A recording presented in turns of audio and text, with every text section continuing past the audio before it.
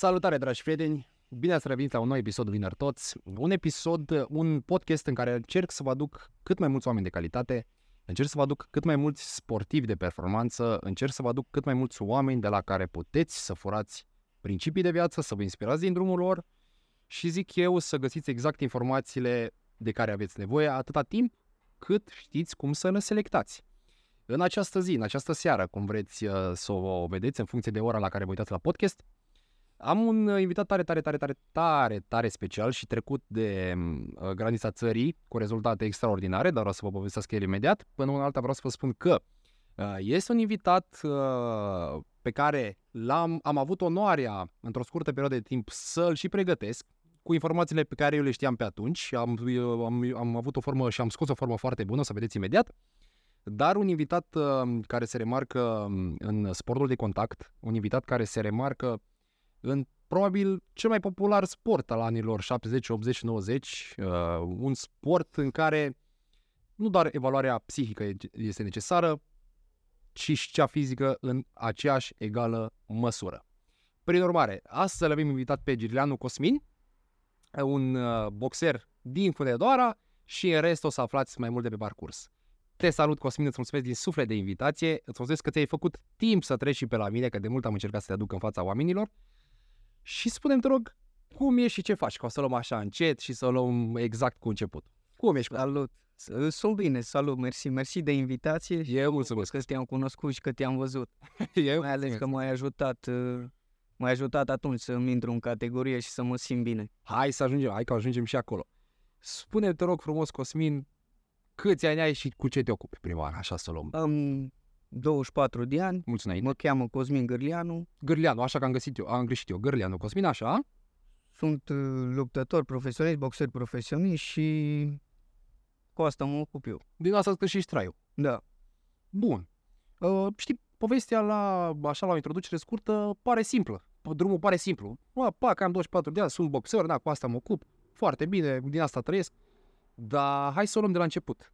Spune-mi, te rog, Cosmin, când a fost primul moment când tu ai avut contact cu lumea boxului? Cum s-a întâmplat? A fost primul tău sport? Nu, am mai practicat sporturi, fotbal. Ok.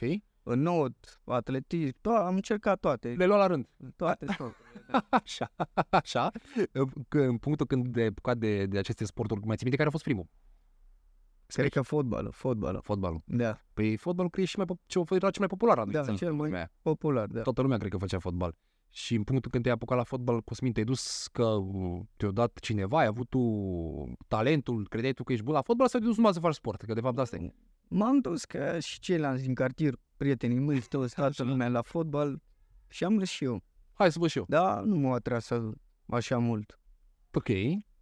Mai niciunul din sport. Îmi plac toate sporturile, și notul, și tenisul, și fotbalul, dar nu m-a atras la fel cum m-a atras boxul, fiind și un sport individual. Ok. Îmi plac sporturile de echipe. Ok. Asta ți-ai dat seama odată ce erai deja în sporturi în care sunt angrenate, în care e angrenat un colectiv, sau te-ai dat seama abia când ai început să faci box, că băi, eu de fapt pot să mă bat singur? Adică tu când jucai fotbal ziceai, băi, eu n-am ce să caut într-o echipă, ți-ai dat seama de atunci?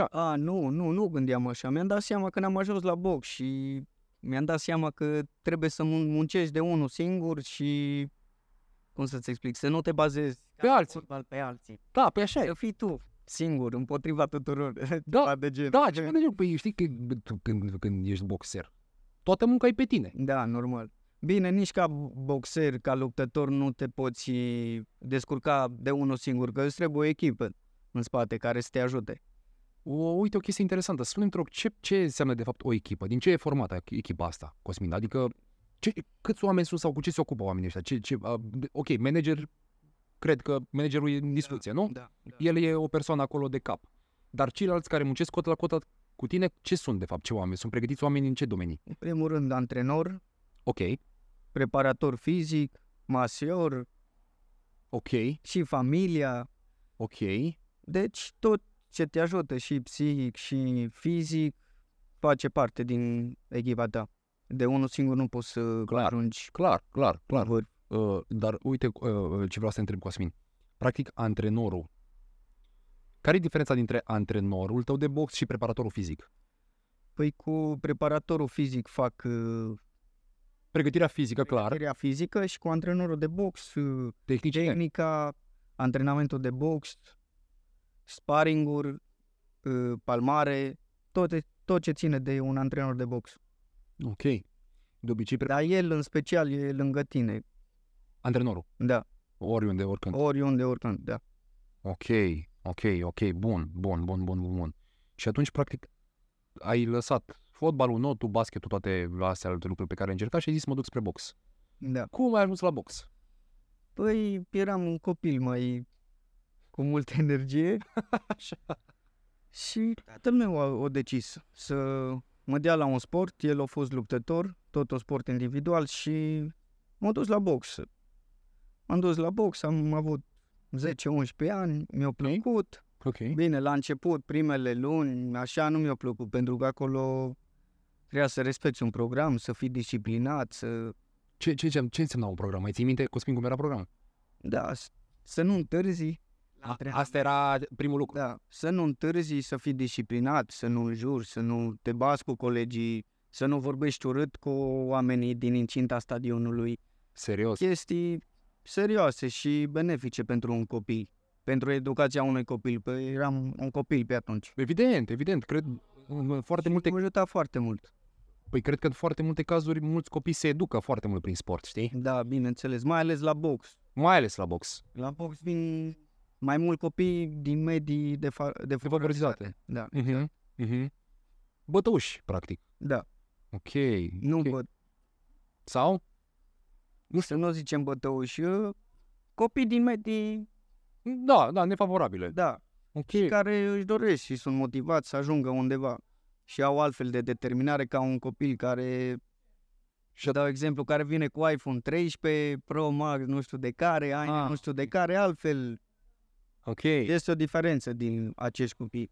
Ok. Cred eu, nu știu, părerea mea. Eu sunt total de acord. Știi, de obicei, Cosmin, persoanele care pleacă din familii sau din medii sărace sau fără posibilități, ăia sunt de obicei ăia care reușesc să scot capul și să se remarce în sporturi, de obicei, știi?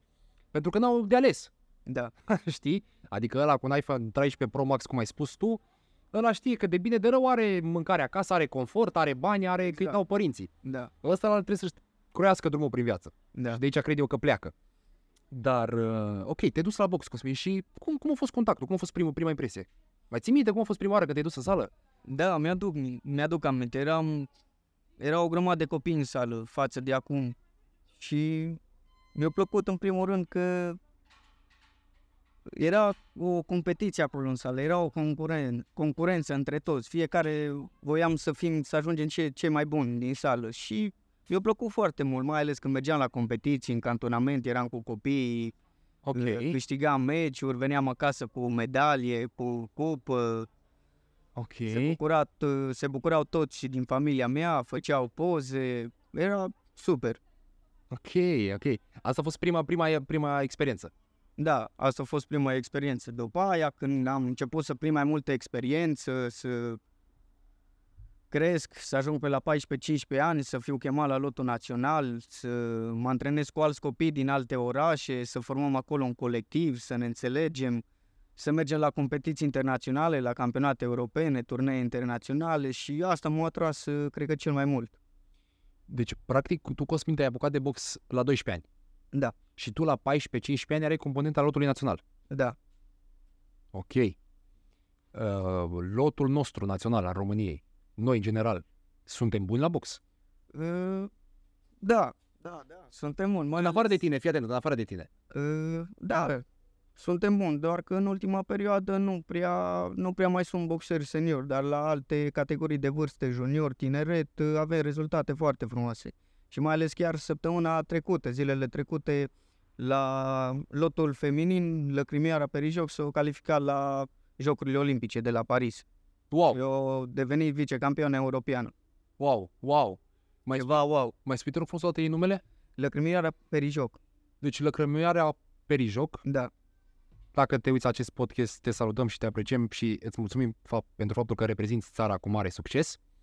Acum spune-mi, te rog, Cosmin, s-au calificat la Jocurile Olimpice? Jocurile Olimpice de la Paris 2024. Wow! Da, wow. Wow! Ok, deci anul viitor. Super. Da. Ok, bun. Hai să luăm mai substrat ca oamenii să înțeleagă exact despre ce e vorba. Ai ajuns practic în lotul național, Cosmin, da? Da. Mai ții minte, a existat, de fapt, cel mai important meci când erai în cadrul component al lotului național al României? Există un cel mai important meci când ai fost component? Da. Ok. Tot la vârsta asta, 14 ani, 15 ani, eram junior. Ok. Am mers la primul meu campionat european în Ucraina, la Lvov. Am reușit să obțin medalia de argint. Locul 2. Da. Și tot în același an am ieșit campion mondial. Nu cred. În Rusia, da. Campion mondial în Rusia. Campion mondial de junior, da, în Rusia. Ce înseamnă juniori, Cosmin? Există categorii de vârstă? Da, categoria de vârstă, 14 ani, 15 ani. Deci 14-15 ani sunt juniorii. Da. Și după aia de la 15-16 toți juniori sunt? Da, sunt 2 ani, 14-15 ani, 15-16 ani juniori. 16-17, Da. 17-18 tineret. Și de la 18 ani sus senior. Ok. Deci tu... Și până de la 18-22, under 22, până în 22 de ani. Și după aia de la 22 senior. Da, oarecum atunci ești declarat senior. Deci ai mai multe etape premergătoare. Ăsta e un lucru foarte, foarte bun pentru că te bat cu ea de vârsta ta. Da, normal. Deci, ca să o spunem cu cuvinte clare, tu ai fost cel mai bun din lume la box, Da. la categoria de vârstă între 14 și 15 ani. Da, juniori. Suntem de acord cu asta? Da. Fraților, am ocazia să stau cu un campion mondial la masă, lucru inedit până acum în podcasturile mele. Nici nu știu, zic sincer, sub ce formă pot să-ți mulțumesc, Cosmin, că ai reprezentat țara, nu că ești invitatul meu la podcast doar. Băi, astfel de rezultate sunt mult prea puțin cunoscute de populația țării noastre. De asta și vin în cadrul podcastului să aduc astfel de oameni ca tine, pentru că să fii cel mai bun din lume, Cosmin. La orice. Nu mă interesează că strângi gunoiul, că faci mâncare sau că ești curier. Dacă tu ești cel mai bun curier sau strângi cel mai bine gunoiul sau faci cea mai bună mâncare, frate, meriți să fii apreciat de naționalitatea ta. Meriți să fii sponsorizat. Meriți să ți se valideze munca pentru că ai reprezentat țara în toată lumea și ai făcut-o în cel mai bun mod posibil. Acum, spune-mi, te rog, asta chiar este interesant, deci, chiar sunt curios. Deci tu după ce ai ieșit campion mondial în Rusia, da? Ai avut parte de sponsori, de oameni să vină, televiziuni, nu știu, oricine. Da, că când am ieșit campion atunci, da, au venit televiziuni, mi-a luat interviu. Din România? Din România, da. Ok. Am fost promovat, sunt și acum în prezent cât de cât promovat de cei din România. Mă bucur că mă apreciază și mă susțin și sper într-o zi să ajung numărul 1 și să mă cunoască toată lumea atunci. Până atunci voi avea mult de muncit. Evident. Dar spune-mi, te rog, Cosmin, bun, ai ajuns campion mondial în Rusia, da? La 14-15 ani. Da. Spune-mi după ce urma, te rog. Ce s-a întâmplat după? Adică, ok, care a fost, cum a fost drumul ăsta? Sau, hai să o luăm, de fapt, mult mai analitic. Ce înseamnă, de fapt, o pregătire, Cosmin, de campionat mondial? Atenție, zic doar de campionat mondial. Adică, cred că tratezi cu altă seriozitate, nu? Da. Și orice meci, orice luptă, orice pregătire trebuie tratată cu seriozitate. Că nu poți să subestimezi adversarul. Niciodată. Clar, dar eu cred că e o motivație mai mare să fii cel mai bun din lume sau cel mai bun de la o simplă competiție. Sau, da. Știi? De la asta mă refer. De asta zic seriozitate mai mare, nu din alte considerente. Pregătirea e una pe măsură, foarte grea. Trebuie să fii pregătit 100%, atât fizic cât și mental, ca să poți să faci față.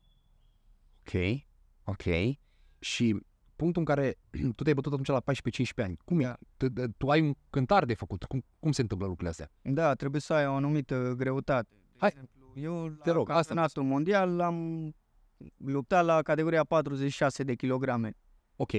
Și atunci, fiind copil mic, am slăbit, cred că vreo 4-5 kilograme.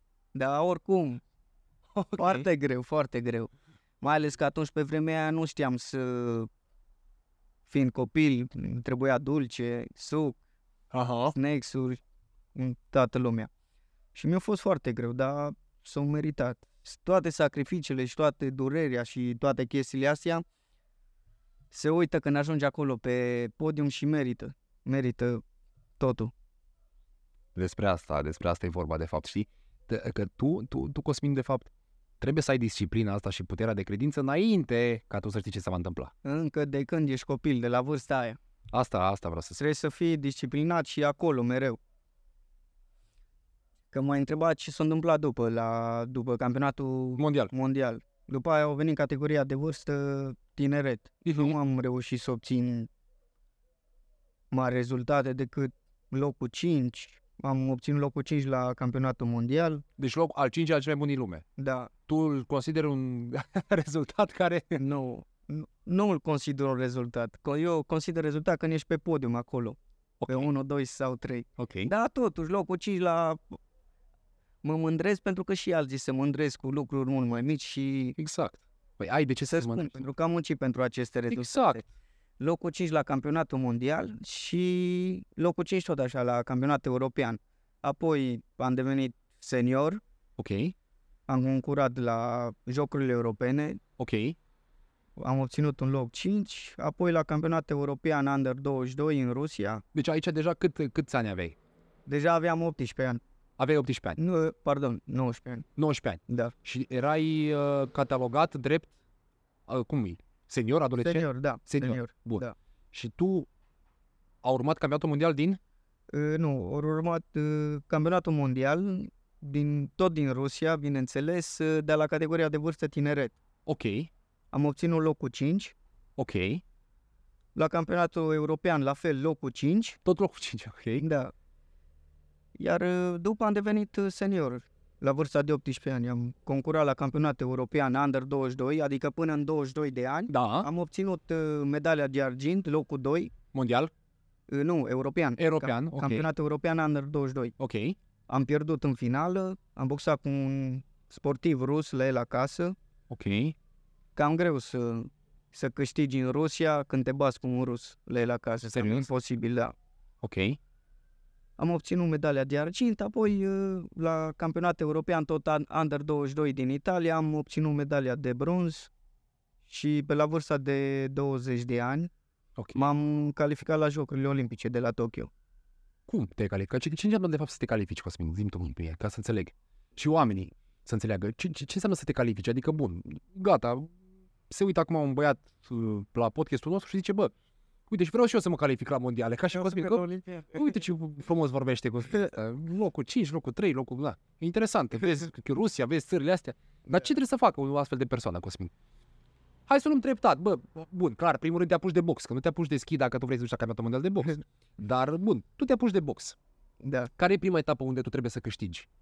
Sau trebuie să te vadă cineva ca să ajungi la mondiale, sau cum e? Nu, trebuie să faci parte din echipa națională a României. Primul pas. Primul pas. Nu, primul pas e să devii campion național. Așa! E cel mai bun din România. Deci există campionate naționale. Da. Înainte existau mai multe campionate pe zone, pe... Zonale. Da. Așa era și la fitness. Așa era și la fitness. Dar când secții naționalele au fost? Anul ăsta? Da. Când? Fost. Nu, mă știu că eu n-am concurat, nu mai sunt la... Știu. La amatori. Abar nu știu cum. Dar în primul rând trebuie să devii campion național, apoi automat devii componenta lotului național. Ok. Și fiindcă componenta lotului național, automat mergi să concurezi la campionat european, turnee internaționale, campionat mondial și de acolo antrenorii trag o concluzie. Dacă meriți să reprezinți România la un campionat european sau mai ai de muncit. Ok. Cam astea sunt etapele. Ok. Și tu, practic, atunci ajungi să fii selecționat pentru lotul care se va bate la mondiale. Da. Ok, bun. Tu ai fost selecționat să te bați în lotul pentru mondiale, da? Da. Și au venit mondialele din 2020, ai spus? Nu, mondialele la care am concurat au fost în 2015, campionatul mondial de juniori. Nu, stai, eu vorbesc de ultimul, unde am ajuns noi cu povestea acum. La Jocurile Olimpice. La Jocurile Olimpice, iar nu la mondiale. Așa, Jocurile Olimpice. Asta în Japonia? Da, la Tokyo. Și cum a fost, Cosmin? Ia, povestește toată experiența. Zi de la drum la tot vreau să știu. Deci, zi-mi prima oară cum a fost cu drumul. Drumul nasol, mult de mers. Mai ții minte că te-ai făcut cu avionul? Da, cred că am fost o zi întreagă, cred. Dar au fost super mișto. Am avut un avion al nostru, mare, cu toată echipa României, de la gimnastică, de la înot, de la atletism, am stat cu sportivi de top, cu Ana Maria Brânză, cu Larisa Iordache de la gimnastică. Adică pentru mine a fost ceva wow, super, că m-am dus la Jocurile Olimpice cu sportivi cu care îi urmăream la televizor și mama și familia, toată lumea îi aprecia. Și eu am fost acolo cu ei. A fost o experiență super, îmi pare rău că nu mi-am îndeplinit visul să ajung pe podium, să câștig o medalie, dar mă bucur că am fost acolo, că n-am trecut prin sportul ăsta așa, am fost și pe la Jocurile Olimpice, am văzut cum e acolo, mi-a plăcut, aș mai da orice să merg din nou, să vin și cu o medalie de acolo, e super, nu știu cum să-ți explic, ești într-o altă lume acolo la Jocurile Olimpice. Ok. De la ce înseamnă, de la cum e organizat totul? Cum e organizat totul, stăm, un sat olimpic se numește. Ok. Și acolo sunt construite blocuri și sunt cazați toate echipele olimpice din toată lumea. Japonia, China, America, toți. toți. Și acolo suntem toți. Okay. Și te saluți. Gândește-te că am fost la masă să mănânc, la Jocurile Olimpice și era Nadal. Nu cred. Ba da, era cu racheta în mână, lumea se oprea, făcea poze cu el, modest, saluta pe toată lumea și a fost super. Și mulți alții. Nu cred, mă. Ba da. Ok. Cum a fost? Ce s-a întâmplat, de fapt? Nu te-ai clasat, nu ai luat medalie, dar ce s-a întâmplat, de fapt?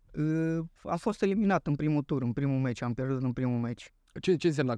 Cum e? Trebuia să ai câte meciuri sau nu știu? Trebuia să am 5 meciuri ca să ajung să mă bat în finală. Să câștigi 5 meciuri sau? Să câștigi 5 meciuri. La box e altfel față de karate sau de cheon. Dacă pierzi din primul meci, ești eliminat, nu mai ai ieșit din competiție. Ok. Și, de exemplu, hai să dau un exemplu. Eu mă lupt azi. Da. Am cântarul dimineața, a doua zi, dacă câștig, mai fac încă o dată cântarul și lupt înapoi. Din nou. Mamă. Dar la profesioniști este diferit. Adică, de exemplu, fac azi cântarul și am o zi să mă recuperez. Abia mâine mă lupt. Ok. E foarte greu să fii, mai ales boxer. Trebuie să-ți păstrezi condiția, să ai grijă la ce mănânci, să ai o alimentație foarte bună de sportiv, să nu pierzi nopțile, să fii sportiv. Să fii ca în orice sportiv. sport. Exact. Da. Ca în orice sport trebuie să ai grijă de toate aceste aspecte. Practic asta te fac sportiv de performanță și nu te fac o persoană care doar face sportul ăsta din pasiune. Da. Dar ce s-a întâmplat după, Cosmin? Deci asta a fost în 2020. Nu? Da. Jocurile Olimpice. O mai fost vreo competiție după? Nu, trebuia după Jocurile Olimpice am avut o perioadă puțin mai grea, am fost ca orice sportiv. Ok. Și n-am mai luptat. Voiam să concurez la campionat european de seniori, dar am vrut să fac pasul ăsta către profesioniști. Ok.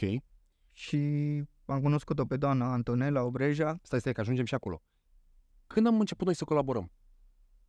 Tu mai ții minte? Că nu mai ții minte. Da, chiar după Jocurile Olimpice. Așa, că știu că urma o competiție foarte importantă. Da, campionat european, atunci am apelat la tine, atunci ne-am cunoscut și s-a cerut ajutorul. Ajunsesem în categorie, înainte cu 2-3 săptămâni am renunțat. De ce, mă? Știu, a fost o decizie personală. A fost o decizie personală, am avut eu niște probleme personale, dar sunt ok. Cred că a fost o decizie bună. Cred că dacă participam la campionat european, nu cred că mai făceam pasul către profesioniști. Știi, asta se întâmplă de obicei. Când intervine un lucru de genul ăsta, vezi doar negru și vezi doar situația nefavorabilă ție. Mai apoi, când trece timpul, îți dai seama că aia de fapt a fost alegerea care te-a dus în punctul în care tu ești acum. Da. De exact ceea ce ai spus tu acum. Hai să derulăm povestea noastră. Deci au fost campionate mondiale, după care ai cunoscut-o pe doamna? Pe doamna Antonella Obreja. Pe doamna Antonella Obreja. Cine este această doamnă pe care o salutăm și o respectăm dacă se uită? Eu salut. Bine, și mulțumim. Este managerul meu care m-a ajutat să ajung în Mexic. Bun, stai. Deci stai că lumea trebuie să înțeleagă. Deci tu acum ești un boxer acreditat de Federația Mexicană sau cum e? Nu, de Liga Profesionistă de Box din România. Ok, dar tu te bați în Mexic. Eu îmi lupt în Mexic, da, dar eu reprezint România. Ok, bun. Din pricina sau datorită acestei doamne, da? Da. Bun. Hai, spune-mi, te rog frumos, cum a fost momentul când tu ai fost sunat, sau, mă rog, cum a luat contact doamna asta cu tine și a spus, mă, uite, eu vreau să te aduc în Mexic. Zi-mi, te rog frumos, cum a fost. Gata, eu vreau să știu asta. Păi, să spun. Ce? Să te-ai în pat? Zi-mi ce făceai. Vreau să știu și dacă dormeai, dacă mâncai, dacă făceai sex, tot vreau. Mă antrenam. Eu trebuia să lupt în România. Mă antrenam pentru o luptă în România, să-mi fac debutul la profesioniști în România. Dar i-am spus ei că mă antrenez, așa, și mi-a spus că cei din Mexic vor să debutezi în Mexic, acolo cu ei, să te antrenezi, să te vadă și ei, să mă acomodez și eu cu ora, cu fusul orar, cum e acolo, cu mâncarea, cu colegii. Stai, deci vor să te vadă ăștia din Mexic. Da. Tu ți-ai pus întrebarea, bă, cum dracu ăștia din Mexic, tocmai? Da, normal. Și normal. Eu, în prima fază, când mi-a spus doamna Antonella că plec în Mexic, nu prea am crezut. Și după aia, după câteva zile, mi-a trimis biletele pe mail. De avion? Da. Mi-a zis că nu mai boxezi în România, lupți în Mexic și că pleci în câteva zile să-mi fac bagajul. Și mi-am făcut bagajul și am plecat. N-am vrut să ratez oportunitatea asta, chiar dacă mi-a fost greu. Evident că Da, a fost greu, Cosmin. Spus totul sau nimic. Vreau să fiu campion. Și de aceea am decis să plec. Și mai ales că în Mexic boxul Religie. e o religie, da. E cum e fotbalul la noi. Pe toate posturile. Păi, știi cum ai spus înainte să dăm drumul la camere, că Mexicul este țara cu cei mai mulți campioni, nu? Da. Ok, deci acolo se mănâncă box pe pâine. Bun. Și ai fost sunat, hai în Mexic, tată, să te bați aici. Da. Zi-mi cum a fost, te-ai dus acolo, ai ajuns. Ce s-a Am ajuns acolo, eu eram... Tu singur ai plecat? Singur. Singur ai plecat din România, da? Da. Singur am plecat. Păi, am ajuns acolo, am făcut cunoștință cu colegii, cu antrenorul, cu promotorul, în capitală, în Mexico de ciudat. Cu cunoștință cu ei, m-au primit super bine, mă înțeleg super bine cu ei, sunt niște oameni cu caracter, nu știu cum să-ți explic, sunt niște oameni de nota 100. Asta zic, cum sunt mexicanii, da. M-a simțit super și abia aștept să mă întorc acolo. Au o mentalitate super. Ce diferență ai văzut, Cosmin, în mentalitatea sportivilor de acolo față de sportivii de aici? Nu trebuie să dăm nume, bineînțeles, dar spune-mi exact unde ai văzut tu cea mai mare diferență, că trebuie să existe una. Cea mai mare diferență e când am ajuns în Tijuana. Ok. Primul cantonament pentru prima luptă am făcut-o la munte, Ok. într-un sat retras, dar după, pentru al doilea meci, am făcut pregătirea în Tijuana, unde locuiesc acolo, și când am mers la sală, într-o sală renumită de acolo, chiar lângă San Diego, unde vin și din America să facă sparring, să se antreneze acolo cu toții.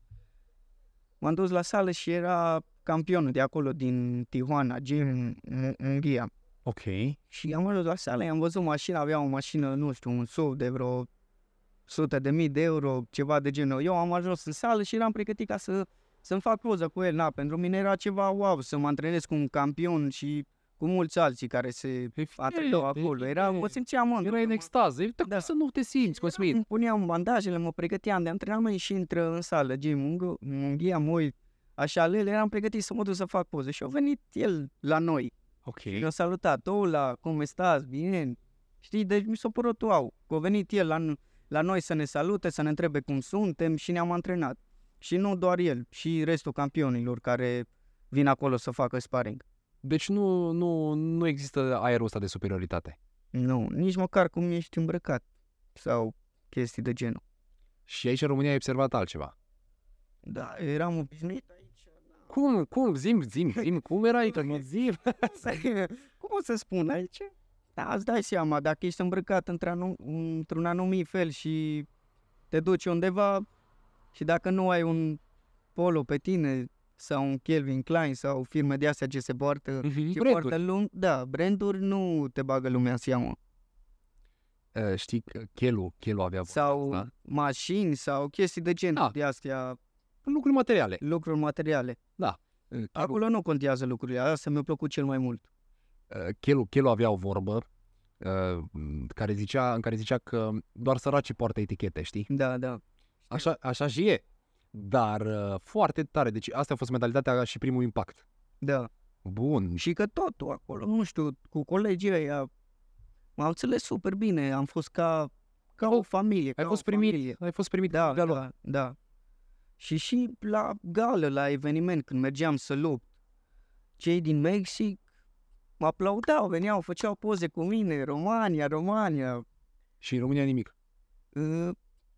În afară de familia ta și prietenii tăi? În România, unde am luptat și așa, nu a fost public. Nu a existat public. Ți-am explicat înainte de podcast că, nu știu, parcă nu este promovat la noi sportul ăsta de contact, box, lupte. Mi-e foarte greu să concep așa ceva, dar sperăm la vremuri mai bune. Acum, hai să ne reîntoarcem la discuția asta frumoasă, că tare nu vreau să-mi aduc aminte de aprecierea de care n-ai avut parte în România. Și oamenii strigau și te exclamau în momentul când... Da, veneau după meci, făceau poze cu mine. Doar și pentru că am luptat și am câștigat, dar și pentru faptul că eram român.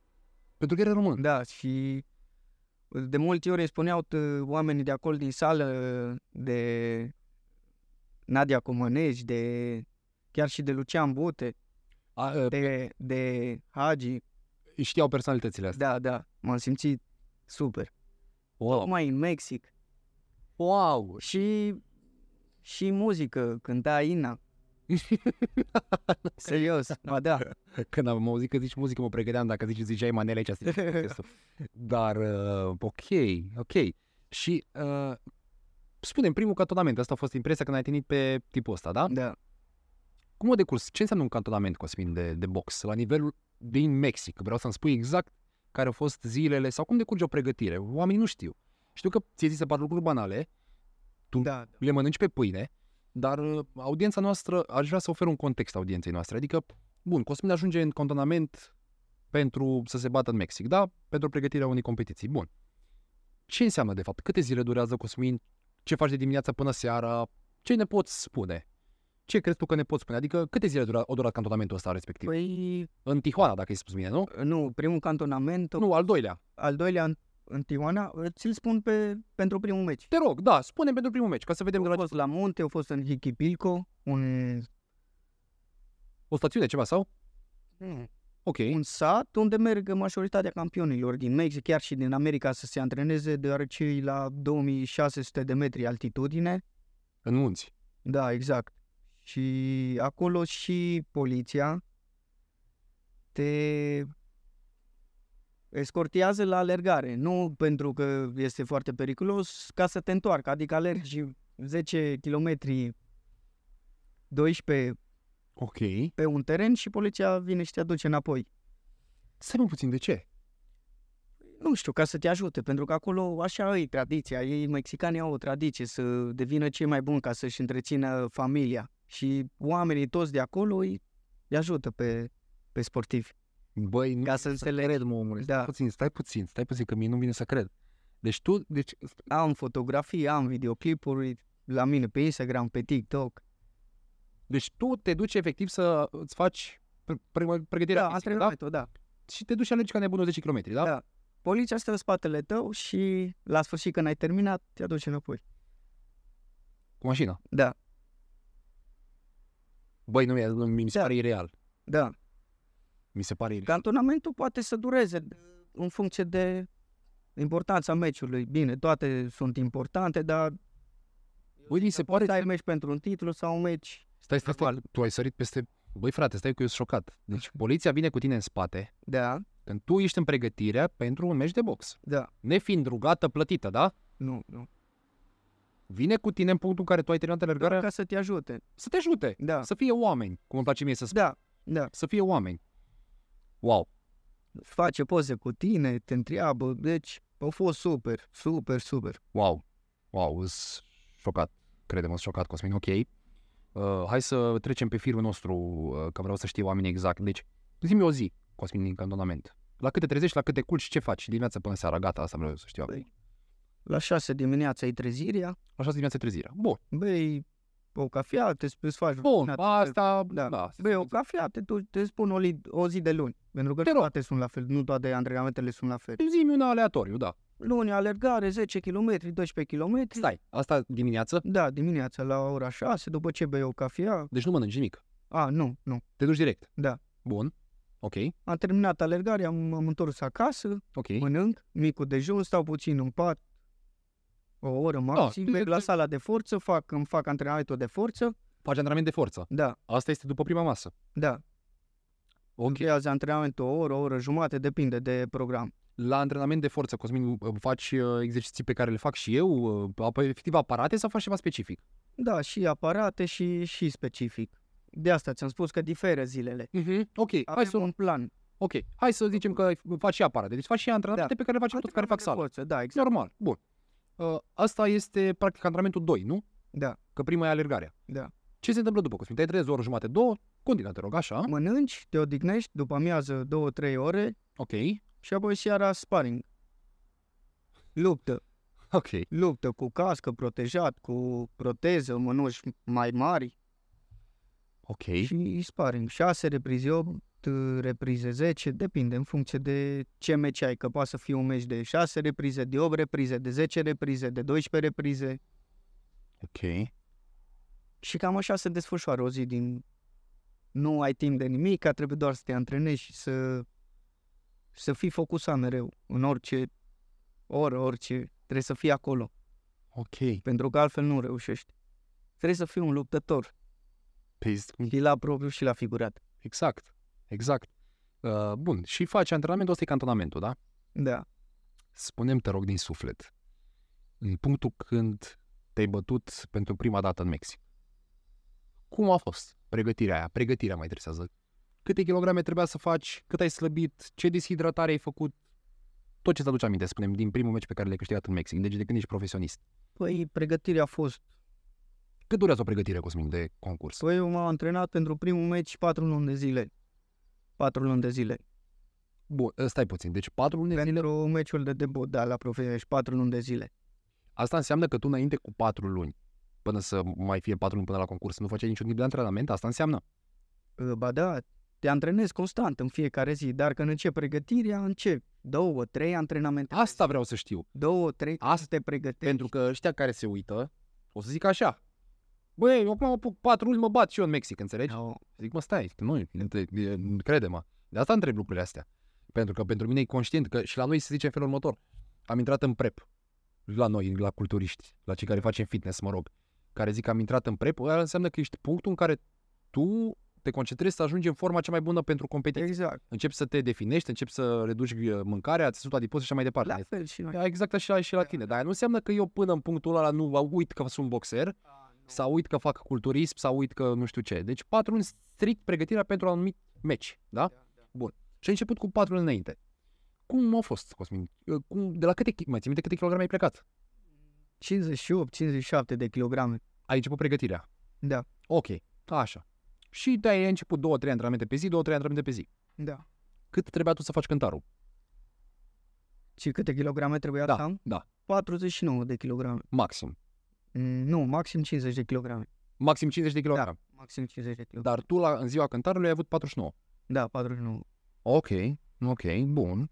Spune-mi, cum a fost primul meci? Cum l-ai simțit? Sau ce s-a întâmplat? A fost ceva calitatea boxerilor, a boxerului, de fapt, că vorbim de primul meci, a fost diferită față de ce ai întâlnit în România? Da. Stilul boxului profesionist este diferit de cel amator. Adică spune mai multe reprize, fără cască, fără maieu, mai multe reprize. Deci stai. Altfel de mănuși. Când nu ești profesionist, cum te bați? Ai cască, ai cască, ai proteză. Da, ok. La fel. Cochilie. Ok. Mănuși mai mari și mănușile diferă. Mănușile diferă. Maieu, doar 3 reprize. Ok. Și în funcție de categorie de vârstă, cei cadeți 1 minut jumate sau 1 minut, nu mai țin minte. Repriza. Da, repriza, la junior 2 minute, tineret 3 minute, seniori la fel, 3 minute, doar că fără cască. Doar că fără cască. Da. Bun. La profesionist este diferit. Ai mânuși mai mici, altfel structură, adică nu au la fel de mult burete, fără maieu, mai multe reprize. Câte reprize?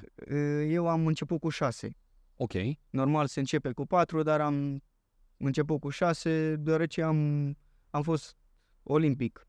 Și adică am avut mai multă experiență ca boxer. Ca boxer, da. Ok. Deci tu ai început cu 6 reprize de 3 minute. Da. Cum a fost în primul meci? A fost super, am fost pregătit bine, categoria mea a făcut-o bine pentru că am urmărit un plan de alimentație, am mâncat ce-o trebuie și nu m-am chinuit. Gândește-te că kilogramele astea m-am chinuit aici în România să fac, cred că 1 an de zile și nu am reușit, deoarece nu cunoșteam ce să mănânc, când să mănânc, cum să mănânc.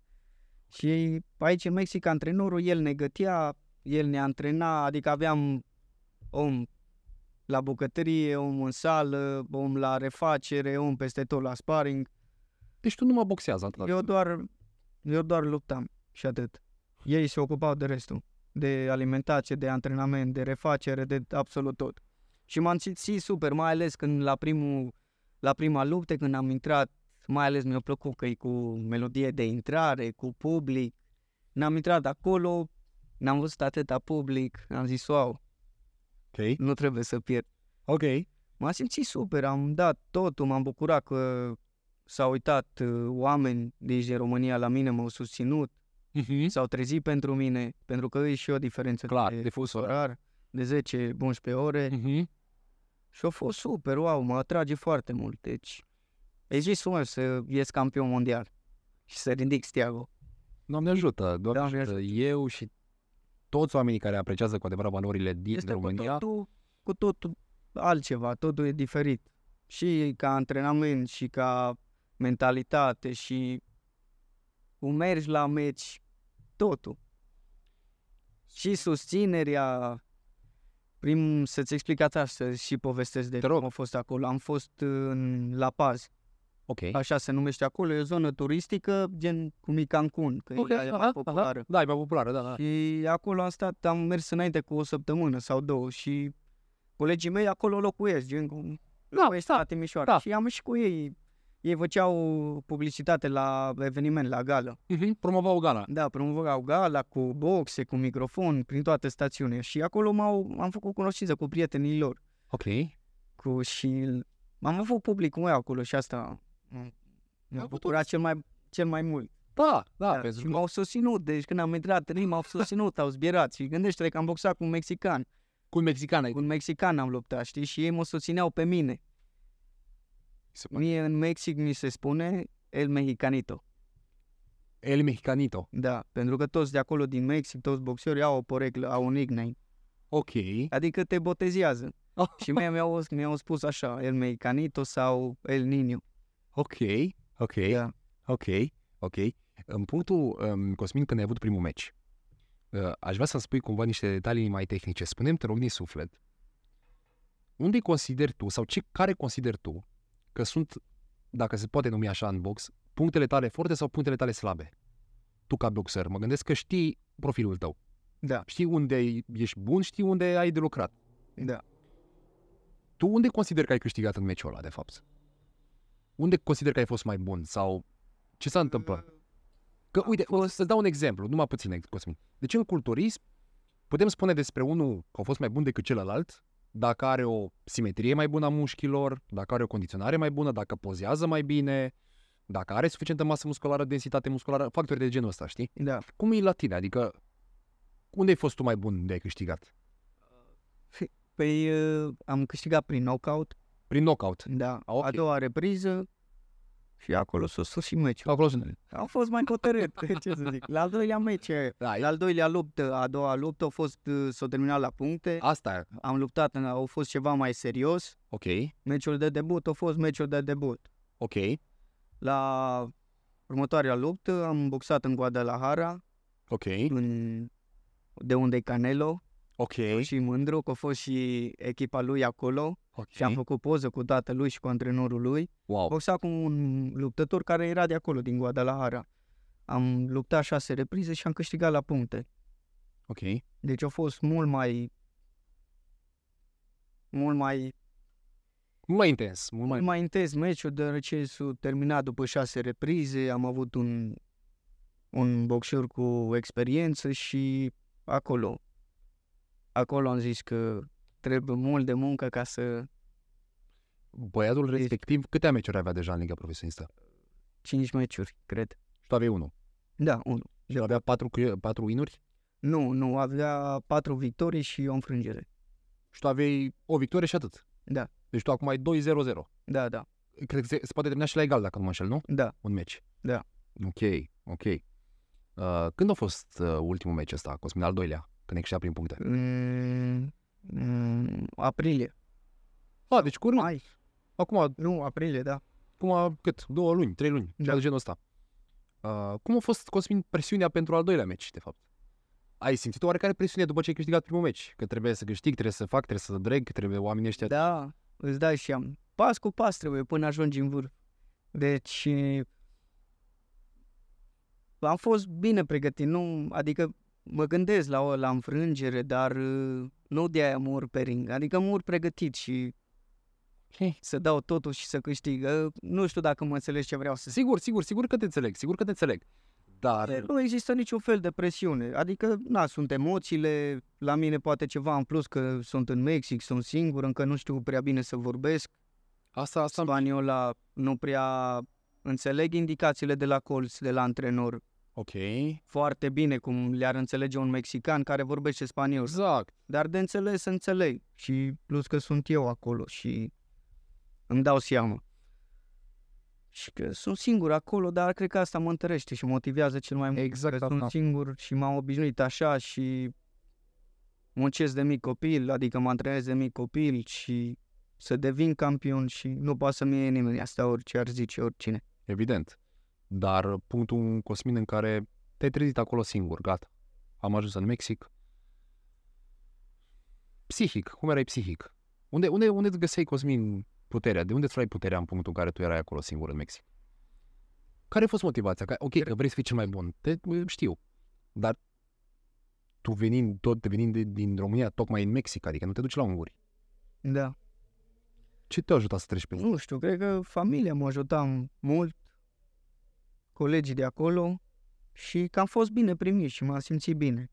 Asta acolo, da, și antrenamentele foarte bune, foarte frumoase și am văzut că lucrez cu niște profesioniști, cu niște oameni ca lumea care își dau interesul și se dedică și asta m-a atras cel mai mult pe mine acolo. Mâncarea, oamenii de acolo, clima, îmi place cum e acolo, nu știu, mă simt bine, parcă-s de acolo.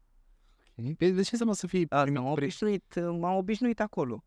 Te-au primit cu brațele deschise. Și tu cât ai stat acolo, Cosmin? Numai 5-6 luni? 6 luni, da. Atâta? Da. Okay. Voiam să stau mai mult și trebuia să stau mai mult, doar că, ți-am zis, mi-a expirat viza și trebuie să mă întorc înapoi în România să-mi rezolv și să plec. Între timp ai rezolvat acum cu viza? Chiar? Da. Da? A rezolvat, am interviu pe 18. Ai făcut programare? Da, am făcut programare și în 5 august am bilet să mă întorc. Înapoi în Mexic? Da. Ok.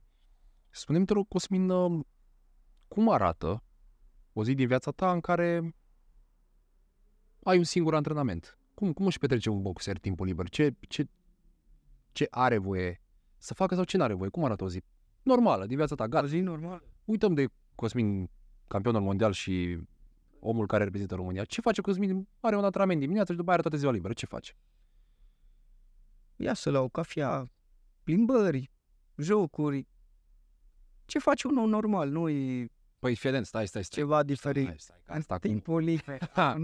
Dar în rest, toată viața e diferită față de celorlalți. Aici om normal e foarte interpretabil. Deci la noi oamenii normali ies cam weekend în club, se îmbată, se droghează, fac lucruri de genul ăsta. Eu cred că tu nu faci lucrurile astea și, de fapt, întrebarea mea e pentru tine, cum te recrezi tu? Jocuri, chestii de genul ăsta? Da. Crezi că dacă ai fi avut alte vicii, cum ar fi asta cu cluburile, cu femeile, cu toate extravaganțele astea, crezi că ai mai fi reușit să fii așa sportiv de performanță? Nu poți să reușești dacă Ai avut, pierzi. ai avut, Cosmin, colegi care erau foarte talentați, dar s-au pierdut pe drumul ăsta? Da, am avut o grămadă. Erau foarte buni și erau pe... Da, am avut colegi, dar am avut majoritatea, toți colegii mei care au practicat sportul ăsta l-am practicat împreună și nu vorbesc de la club, vorbesc de la tot. Nu mai practică, deoarece nu... La o anumită vârstă îți trebuie ție niște bani să Străiești, să faci trăiești. viața. Da. În primul rând să trăiești. Nu, sportul ăsta e foarte greu, foarte greu. Adică cu o indemnizație de 600 de lei pe lună sau Ok. 1000 de lei sau... Nu ai cum să... Și mulți din cauza asta renunță la acest sport. De asta se lasă lumea. Da. Și la toate sporturile, nu doar la box. Adică nu se investește, nu prea se merită să faci la 19-20 de ani sport și să iei 600 de lei pe lună. Ce faci cu ei? Păi da, pentru că nu poți alege. Mai bine stau pe live, pe TikTok, 3 ore. Exact. Păi da, pe bune vorbesc. Păi asta e dreptatea. Știi? Și nu-i de râs, adică eu... Foarte greu să fii sportiv de performanță, mai ales în România și nu doar în România, și afară. Dacă vrei să fii campion sau să fii sportiv de performanță, trebuie să-ți dorești cu adevărat.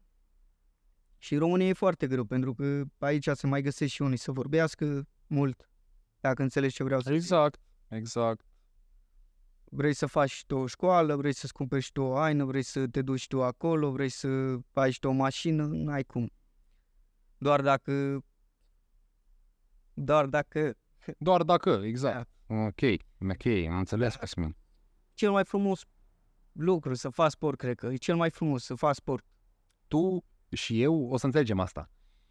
Mulți încă n-au înțeles, mulți o să înțeleagă pe parcurs, mulți o să zică lasă-mă în pace cu sportul tău, că... Da, acum e altceva. Știi?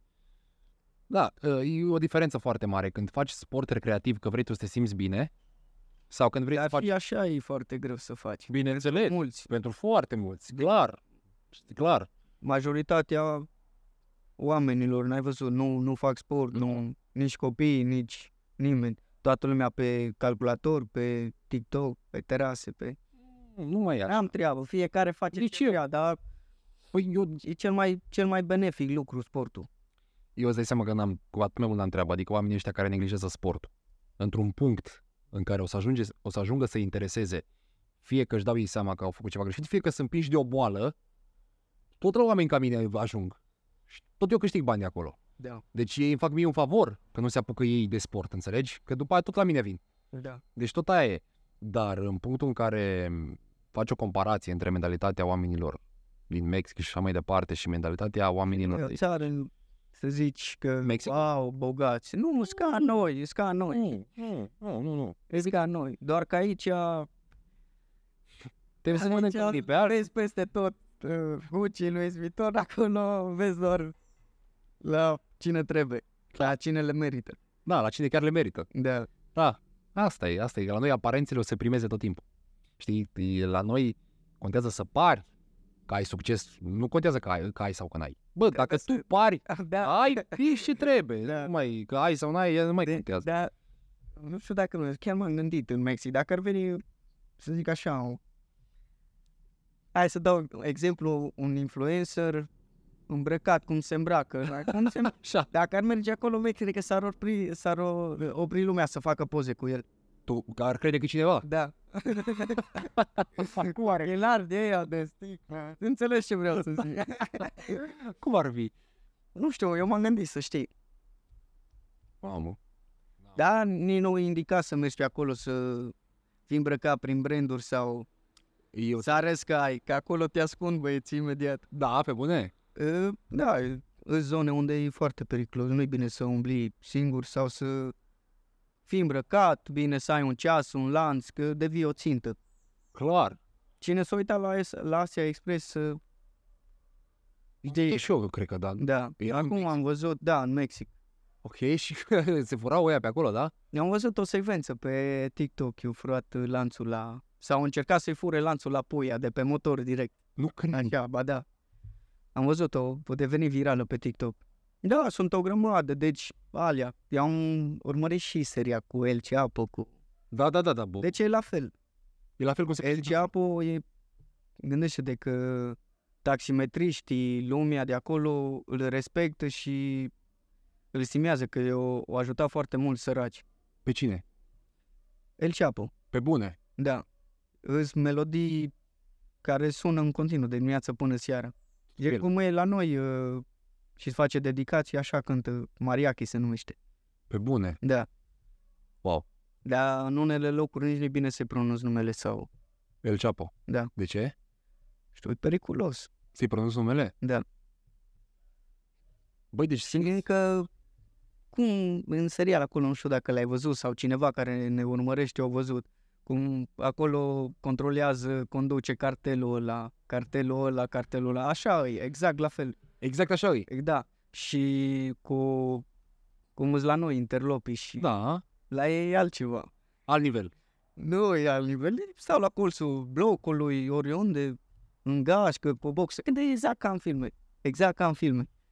Mamă, frate. Exact ca în filme. La noi, nu știu cum arată un gangster. Îmi cere ceva. Nu știu cum arată. Mamă, zic cum arată. Ești nebun, deci are blugi cu gleznă la vedere 100%. Da. Mare tricou cu Gucci pe piept. Mare ceafă lată. Știi ce zic? Mare colier de aur și dacă se poate ochelari pe soare și ăla-i. Da. Ăla-i. Și acolo e altfel. Acolo se respectă. Nici nu ți are treaba, nici nu se ia, da, sau ei, se vede că sunt altceva față de... Serios? Da, stau la colțul străzii, deci exact ca în filmele alea cu gangster, cu... Deci eu-ți promit. Exact la fel. Eu-ți promit. Acum când mă întorc o să-mi cumpăr o cameră și... Bă, vezi că poate să nu mai găsesc viu, mă. Nu, că nu umblu singur, adică nu te gândi că e periculos. Da, e periculos, da. Eu nu, adică nu umblu. Bă, aiuria, să zic așa. Îți promit că chiar o să mă uit la serial, ai zis, ăla de pe Netflix. Da. L-am văzut de foarte multe ori, dar nu m-am uitat niciodată, zic sigur. Uite-te să vezi. De ce El Chapo, la serial. Da. Știu sigur că era tot timpul printre primele care apăreau, dar am zis, mă, exagerează, e ca pe vremuri, nu mai vreau să văd, știi? Nu. A fost identic. Poate unele faze, nu știu, cu povestea, gen, nu știu dacă e adevărat. Aia, clar. Am întrebat și despre chestia asta de acolo. Spus că e mai lungită, e per total. Esența e acolo. Da. Ok. Gândește-te că am întâlnit antrenor, El Chapo e din Sinaloa. Eu prima luptă trebuia să o am acolo, în Sinaloa. Ok. Dar nu știu dacă ai văzut pe internet acum ceva timp. Nu. El Chapo e arestat pe viață în America. Păi? Dar fiul lui, El Raton, el controlează, e locul lui. Ok. Acolo în Sinaloa și eu trebuia să lupt acolo. Și s-o amânat, s-o anulat, că n-am mai luptat acolo. Din cauza asta, pentru că a ieșit fiul lui, El Raton, cu tancurile pe stradă și cu oamenii lui, cu arme, nu cred că... Păi stai mă, bă, ce lume e asta, mă? Păi stai mă, cum au ieșit cu tancurile pe stradă, mă? Cu tancul, frate, și pe stradă. Păi de ce? Ca să nu îi aresteze, nu mai știu exact. Dar s-o amânat, s-o împușcat. Poliția nu prea are nicio putere acolo. Adică în anumite orașe nu are poliția nicio putere. Păi și cine s-a împușcat, mă? Sunt secvențe, frate, pe YouTube, pe Facebook. Nu cred, mă. Bă, da. Deci ca în GTA, nu știu dacă ai făcut misiuni. Da, și rugam San Andreas. Pe care se uite la noi că am filme de gangster. Da, serios, la fel, acolo nu sunt mașini, acolo nu sunt BMW-uri ca la noi. Știu. Stilul ăsta de viață, știi, așa. Îs camionete. Armele în mână, deci am văzut, deci... Că mie îmi place. Bă, frate. Băi, și mie îmi place să am văd. fost la lupte de cocoși. Cu unde? Lupte de cocoși, sunt adevărate. Se bat cocoși între ei? Da, până la moarte, pariez pe ei acolo. Bine, sunt ilegale, dar se organizează. Și am văzut. Se bat cocoși între ei? Da, până la moarte. Adică n-am postat că am crezut că e violență și îmi dă contul jos. Ai pariat? Da, am pariat. Ai câștigat sau ai pierdut? Am pierdut, dar n-am pariat mult, că erau alții, deci gândește-te, frate, ca în filme stăteau așa, că e un ring.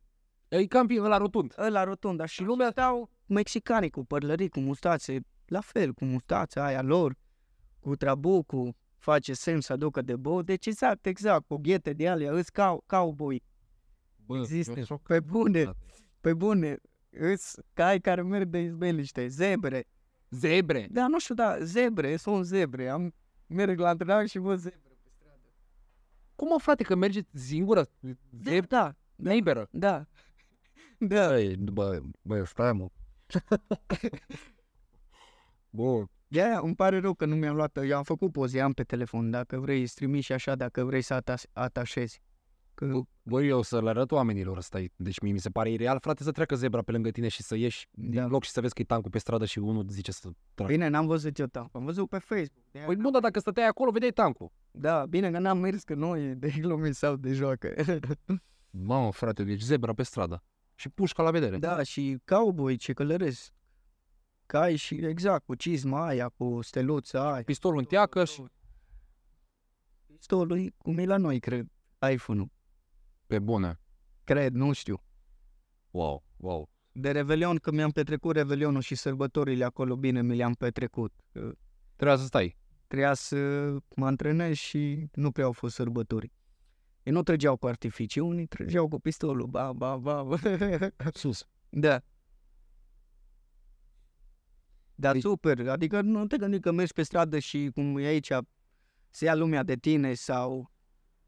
Înțelegi ce vreau să zic? Nu, fiecare își vede de treabă. Dacă îți vezi de treaba ta, nici măcar nu se uită la tine sau are treabă cu tine sau zice, bă, dă-te mai apare. Nu, toată lumea te respectă, te salută, îți vorbește frumos, dar nu... Nici nu știu cum să-ți explic dacă e periculos sau nu, că eu am fost acolo și am văzut. Pentru alții, da, e periculos, dar pentru mine nu mai e la fel de periculos. Și te-ai obișnuit. M-am obișnuit, da.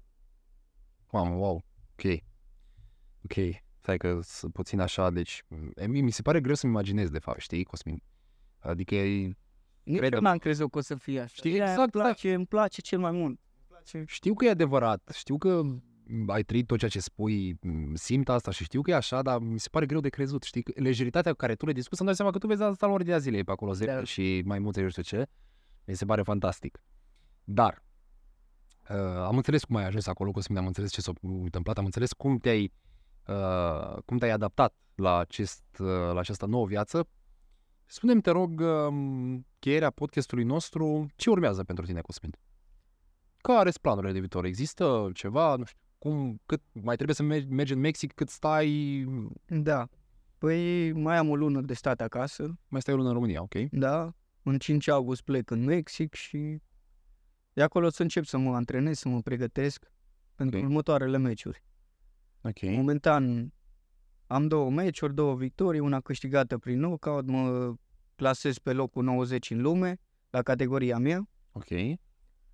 Și sper eu că într-un an de zile să am o luptă pentru titlul mondial. Eu asta îmi doresc.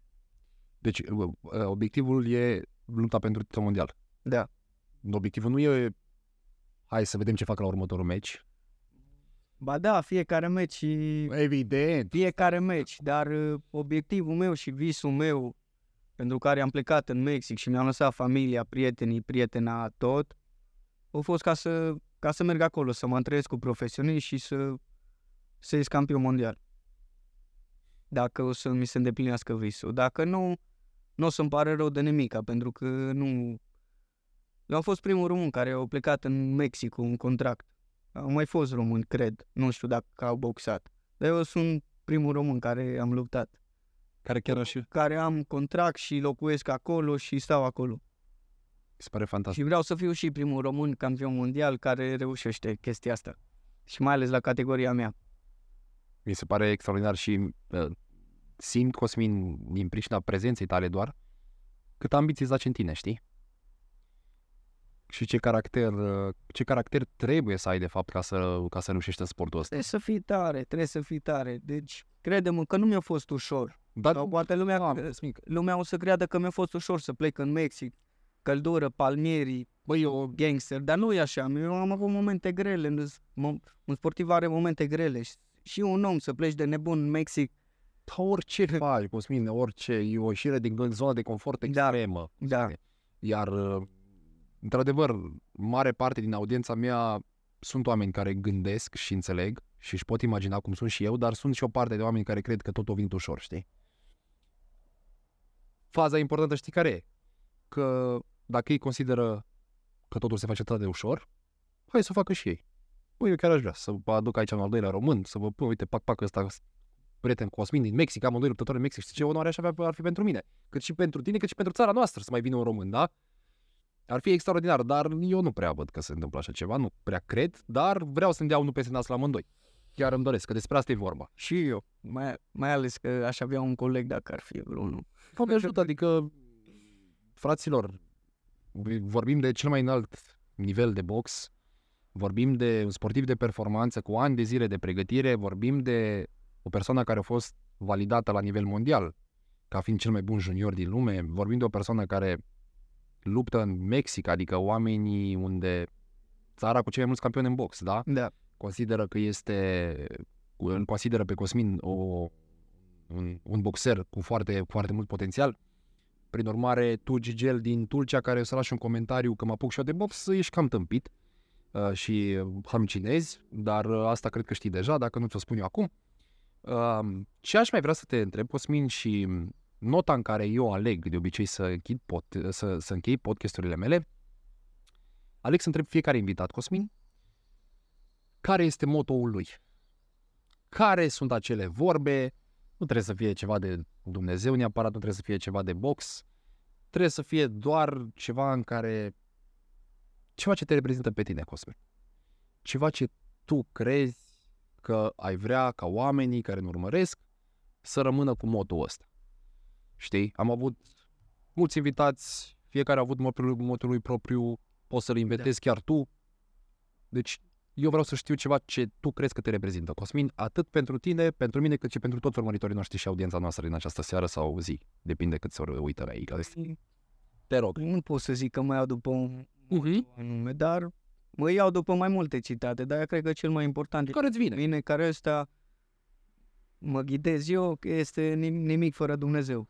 Pentru că nu poți să reușești nimic sau să obții ceva. Da. Ești o persoană credincioasă. Da. Ar trebui să fac podcastul ăsta de oră 45 de ore, dar eu vă promit când facem partea a doua, dacă vrei. Bineînțeles, când pleci. 5 august. În 5 august, da. Suntem la începutul lui iulie. Clar, facem partea a doua. Dacă îmi promiți că vii, fii atent, că promit, super. Bun. Dacă facem 5.000 de vizualizări, așa, facem partea a doua. Aia zic. Bun, dragilor. Deci, nimic fără Dumnezeu, citat al unei persoane, culmea, în care nu am abordat subiectul religiei, am mai făcut-o în câteva rânduri cu alți invitați, dar, bineînțeles, avem promisiunea lui Cosmin că o să facem partea a doua, chit că nu o să fie 5.000, chit că o să fie 50.000, dacă nu o să fie 5.000, o să mă uit eu de 5.000 de ori singur ca să vină omul ăsta a doua oară pentru mine și să-l facem încă o dată. Deci stați liniștiți că nu mă bazez doar pe voi, realizarea vizualizărilor, dar sunt convins că lumea o să fie curioasă de numărul 1 mondial, că dacă nici despre asta nu sunteți curioși, nu știu de ce sunteți curioși. Prin urmare, acesta a fost podcastul din această seară, fraților. Pe Cosmin îl găsiți pe Instagram, nu? Da. Girleanu _ Cosmin, corect? Cu Udini. Cu Udini, care o să te găsesc că doar ești verified. Îl găsiți pe Cosmin, orice cont fake, uitați-vă acolo să aibă bulinuța albastră, că o are și e un mare flex, să zic așa. Da, deci... La unii, wow! Păi asta spun, mesajele alea.